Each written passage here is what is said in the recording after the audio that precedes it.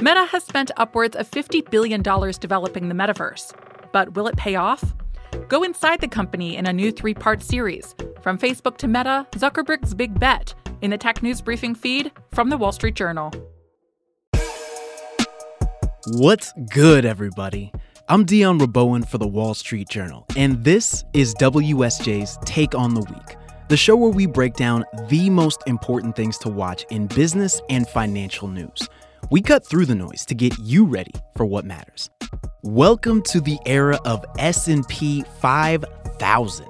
The S&P 500 stock index rose above 5,000 points last week for the first time ever. This week, there's a big slate of economic data on the way.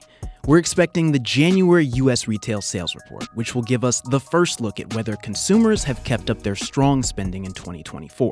We'll also get the National Association of Home Builders Housing Market Index, the University of Michigan's Consumer Confidence Index, and reports from the New York and Philadelphia Federal Reserve Banks on business and manufacturing.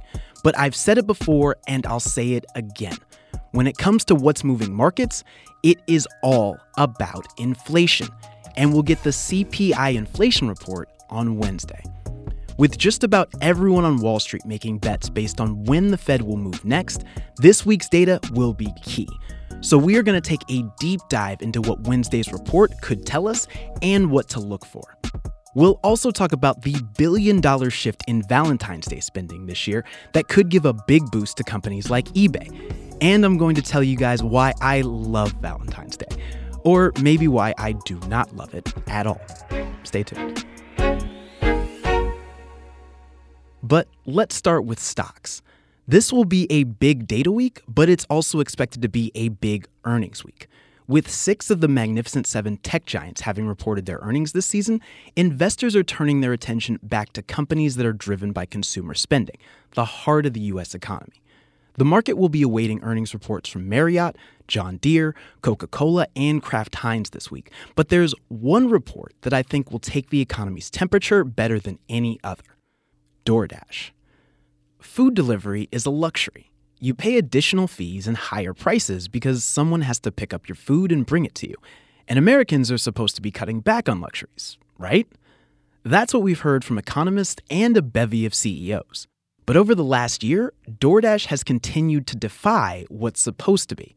The company has beaten Wall Street's earnings estimates for the last 4 quarters and beat its earnings per share estimate for the third quarter by almost 95%.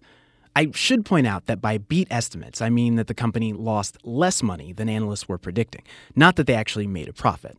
But on Wall Street, a beat is a beat. Having done all that, DoorDash could now be facing a real threat to its business model. New York recently passed a law that requires food delivery workers be paid around 50 cents for every minute they spend on a trip, or nearly $18 an hour as a minimum wage. DoorDash, along with Uber Eats and Grubhub, have sued the city, but the law is still in place, and others like it could be coming. The Biden administration also recently enacted a rule that sets stricter standards for when workers can be classified as independent contractors. So what does all this mean for DoorDash, a company with a market cap that has doubled and a stock price that has climbed by close to 90% over the past year? And should investors in companies like Uber or others in the growing delivery space be nervous? I'm joined by Oppenheimer & Company Managing Director and Head of Internet Research, Jason Helfstein, to get answers to those questions and more. He's got an outperform rating on DoorDash. He says Oppenheimer will be adjusting their price target after the company's scheduled earnings report on Thursday. So, Jason, I want to ask you this. Is DoorDash still a $43 billion company if it has to pay all of its drivers, its dashers, minimum wage, workers' comp, set up unemployment benefits, and things like that? Ultimately, what would happen is you would knock out some amount of part-time workers is what would happen. Deliveries would take longer and they would cost more. So in other words, somebody who's like, I want to work 2 hours a day for DoorDash probably wouldn't be able to do it. Right. But doesn't that then hurt DoorDash's business? That assumes they eat it. No pun intended. What if they just pass on the cost to the business or the consumer? Or they just have less delivery people and the deliveries take longer? Right. If the deliveries take longer and they're more expensive, aren't I less inclined to buy from DoorDash? Maybe. But probably why the stock has done so well in the past year is that as consumer spending slowed down due to the impact of inflation, or consumers had to ultimately choose how to absorb inflation, there was a view that like food delivery, we know is more expensive. Most restaurants mark up the price on the delivery menu, plus you're paying delivery fees, plus hopefully you're tipping your delivery person. That is, call it 20 to 30% more expensive than if you called the restaurant, placed the order, and picked up your food yourself, right? So there was a view that that consumers probably would cut back on food delivery, and it didn't happen. And there was been different theories. Well, like the explosion in online gaming and people don't want to leave the couch.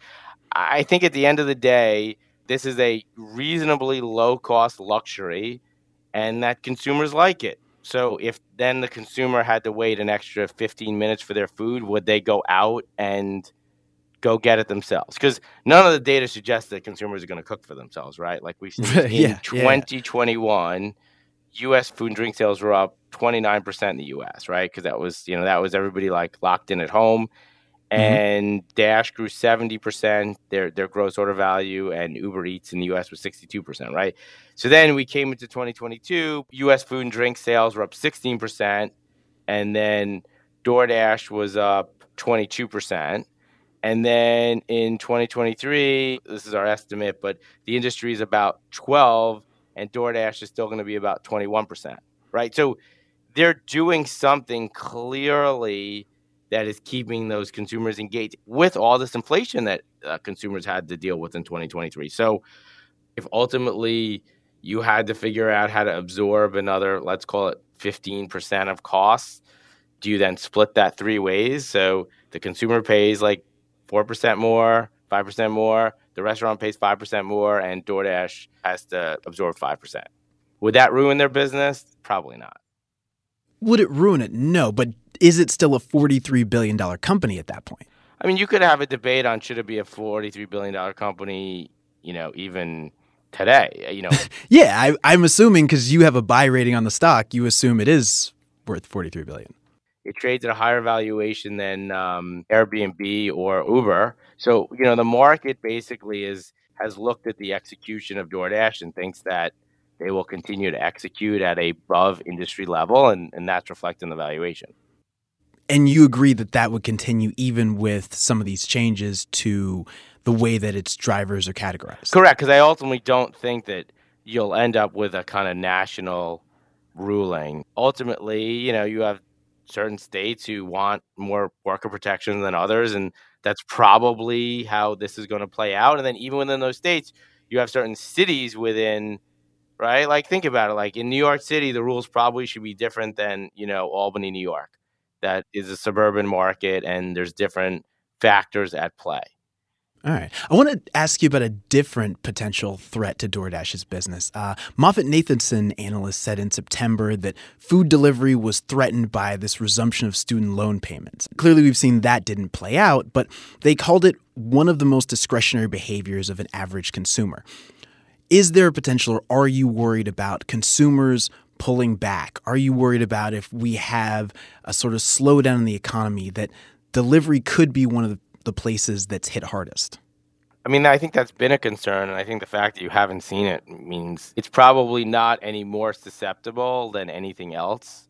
Because you would have seen in the second half of 23 with consumers, or even most of 23, with consumers absorbing inflation, that they would have slowed down. And again, on a year-over-year basis in the U.S., DoorDash's GOV hasn't really slowed down. It's been pretty stable. So, and sorry, when you say GOV, what do you mean? Gross order value. Okay, so just how much they're making comes in. The spending by the consumer receipts, the amount of food you purchased. That hasn't come down. Right. The change in that growth rate has not slowed down. I mean, like a point or so, but nothing meaningful. Meanwhile, like if you look at core retail sales, have slowed down. It seems like you feel pretty good about DoorDash being in a strong place. What's the biggest question you'd like to have answered from this week's earnings report?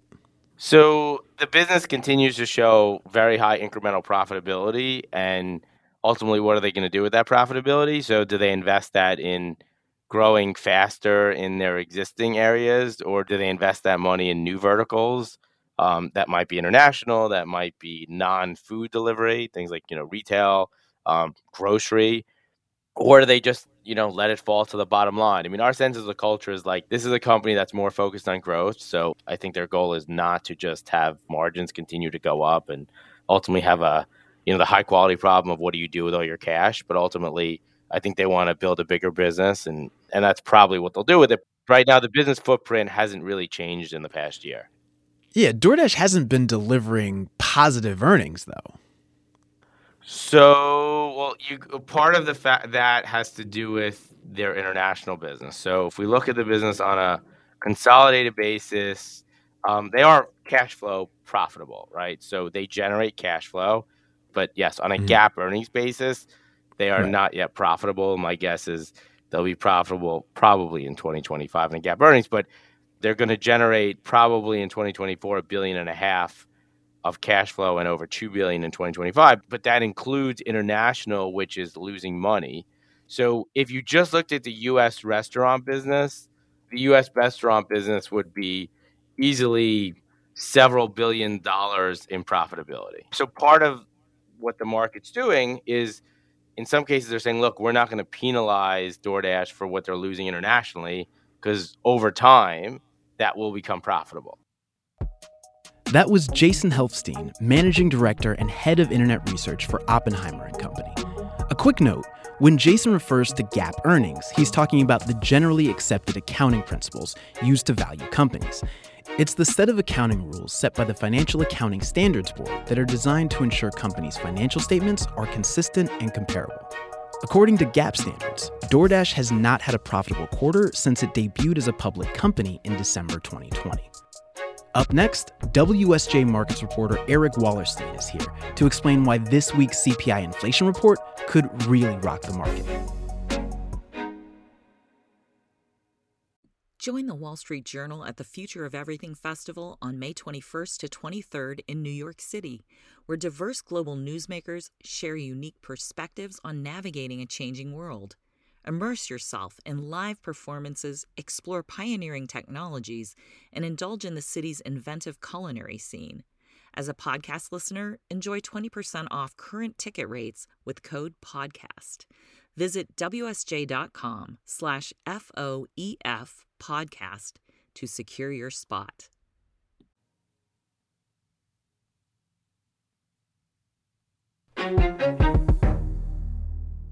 We talk about a lot of data here at Take on the Week. GDP, Fed manufacturing surveys, PMI business surveys, home sales, consumer credit, and it all helps us paint a picture of what's happening in the economy.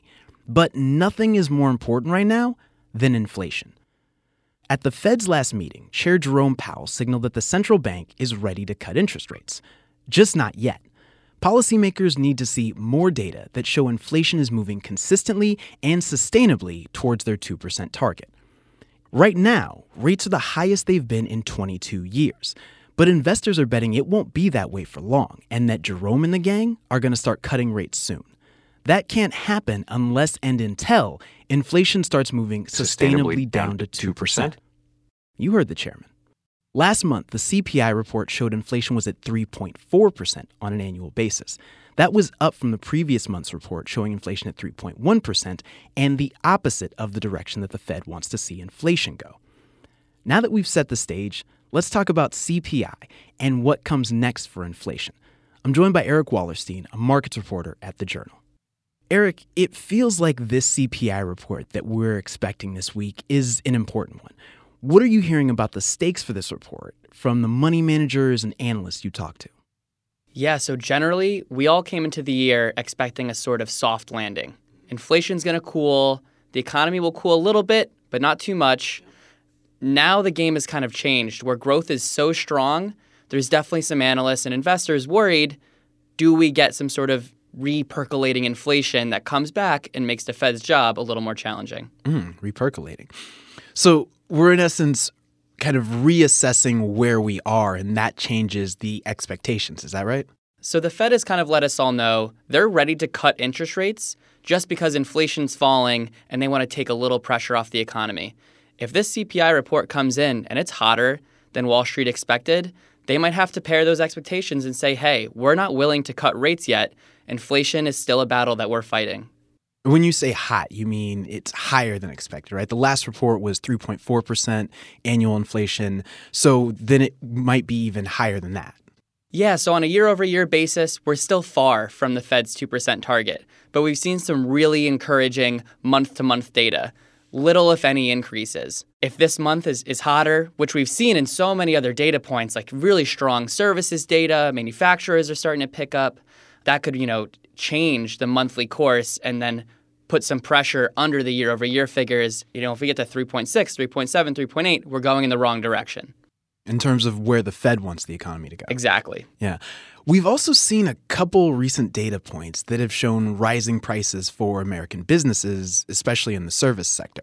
Is that part of what's stoking this worry? It definitely doesn't help. So the strong services sector has been really fueled by consumer spending, the tight labor market, and that's all fine. We like to see economic growth. It's part of why the stock market has been doing so well in recent months. But in a recent Institute for Supply Management survey, the prices that businesses were paying rocketed higher. One of the biggest increases we've seen in months, if not years. And that's a worry that, hey, the whole supply chain snag, goods inflation of the pandemic story has really been over. Goods inflation is not something we've been worrying about, but if businesses start charging more because they're receiving higher input costs, then that just raises prices across the board. And we're talking about goods versus services. Give me an example. So services might be you're buying an experience, you're traveling, you're going to a Taylor Swift concert. It always comes back to Taylor Swift, The economy seems to revolve around her these days. Yeah. Goods would be the other side of the equation. Gotcha. And goods are just basically things you buy, a couch, a table, a TV. Yeah, so for the most part, inflation on those things has been gone or kind of moderated, like I've said. One of the worries, though, is that picks back up again. So let's say the housing sector starts to, heat up a little bit. People start buying homes as mortgage rates come down. Well, if I buy a home, I need a fridge. I maybe need a car because I moved to the suburbs. So if people start buying those, you can start raising prices on those things, and then that also could support inflation. So there's goods, there's services. So far, CPI has been really supported by services. If I'm an analyst and I see, goods inflation's picking up a little bit, that would be really worrying for the path of CPI. We've talked about a lot of inputs to inflation, a lot of things that could be moving the needle on inflation. What is the biggest question about inflation right now? I think the biggest question that a lot of investors are waiting to see more evidence for is where does it kind of stabilize? We're at 3.4%. We want to get to 2%. There's a number of investors who don't think it's going to shoot back up to 5 or 6, barring some crazy thing that no one sees yet. But a lot of people are worried it stays sticky around 3%. What does the Fed do in that situation? Does it require economic pain to really bring it down? Are we okay with 3% inflation, especially after we just saw such a surge? We're not sure, but it would definitely be worrying to policymakers to see inflation not make more substantial progress lower. That was Eric Wallerstein. He covers markets here at the Wall Street Journal, and we will both be up bright and early on Tuesday morning to dig into the CPI report. Up next, we're going to talk about my favorite holiday, Valentine's Day. That's a lie. I hate it. I hate it so much. I'll tell you why when we come back.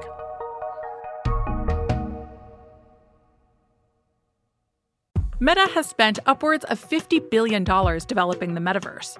But will it pay off for the company, its investors, and for CEO Mark Zuckerberg? Over time, I hope that we are seen as a metaverse company. And I want to anchor our work and our identity on what we are building towards. Meta's trillion-dollar business and how we use the internet could hang in the balance. Go inside the company in a new 3-part series, From Facebook to Meta, Zuckerberg's Big Bet, in the Tech News Briefing feed from the Wall Street Journal.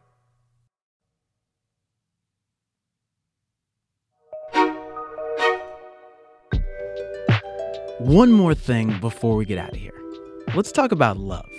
Love is patient. Love is kind. Love does not give you the silent treatment because you didn't buy the right present on February 14th. Love is this awe-inspiring force that can make us weak and can make us strong and hurt us more than anything we ever thought possible and heal us in ways we never imagined. Love is beauty, love is wonder, love is euphoria. And Valentine's Day tells us that the way we express this inexplicable, indescribable feeling in our hearts is to buy stuff. Yeah, I'll pass. But Valentine's Day, like most tentpole holidays, gives us some useful insight into consumer behavior and where money is moving. I spoke to Catherine Cullen, Vice President for Industry and Consumer Insights at the National Retail Federation, a trade group that tracks consumer spending. Here's what she told me about Valentine's Day 2024. We are seeing a few things pop this year. In terms of where people shop, it really does vary depending on what they're planning to gift. Online is certainly a top destination, but people are still planning to head into department stores or discount stores. We know discount has been a growing channel for things like greeting cards or things like candy. But we are seeing more consumers than ever are planning to gift jewelry this year. So whether they're purchasing online or through a department store or a specialty retailer, just under a quarter are saying they plan to gift jewelry. And we're seeing total spend on that segment is, up to about $6.4 billion, almost $1 billion more than people planned to spend last year. That big pickup in jewelry spending could be meaningful for public companies like Signet Jewelers, which owns brands like Jared, Kay, and Zales. It could also move the needle for stocks like eBay and The RealReal, which have boosted their offerings of fashion and jewelry. Listen, I think Valentine's Day commodifies and commercializes love and just generally kind of sucks. But this week, I'll be watching for headlines on spending to see what this made-up holiday tells us about the economy. And that's everything you need to know to take on the week for Sunday, February 11th. This show is produced by Charlotte Gartenberg. Jonathan Sanders is our booking producer. Michael Laval and Jessica Fenton are our sound designers. Michael also wrote our theme music. Melanie Roy is our supervising producer. Aisha Al-Muslim is our development producer. Scott Selloway and Chris Zinsley are the deputy editors. And Philana Patterson is the head of news audio for the Wall Street Journal. For even more, head to WSJ.com. I'm Dion Rabone. Stay smart.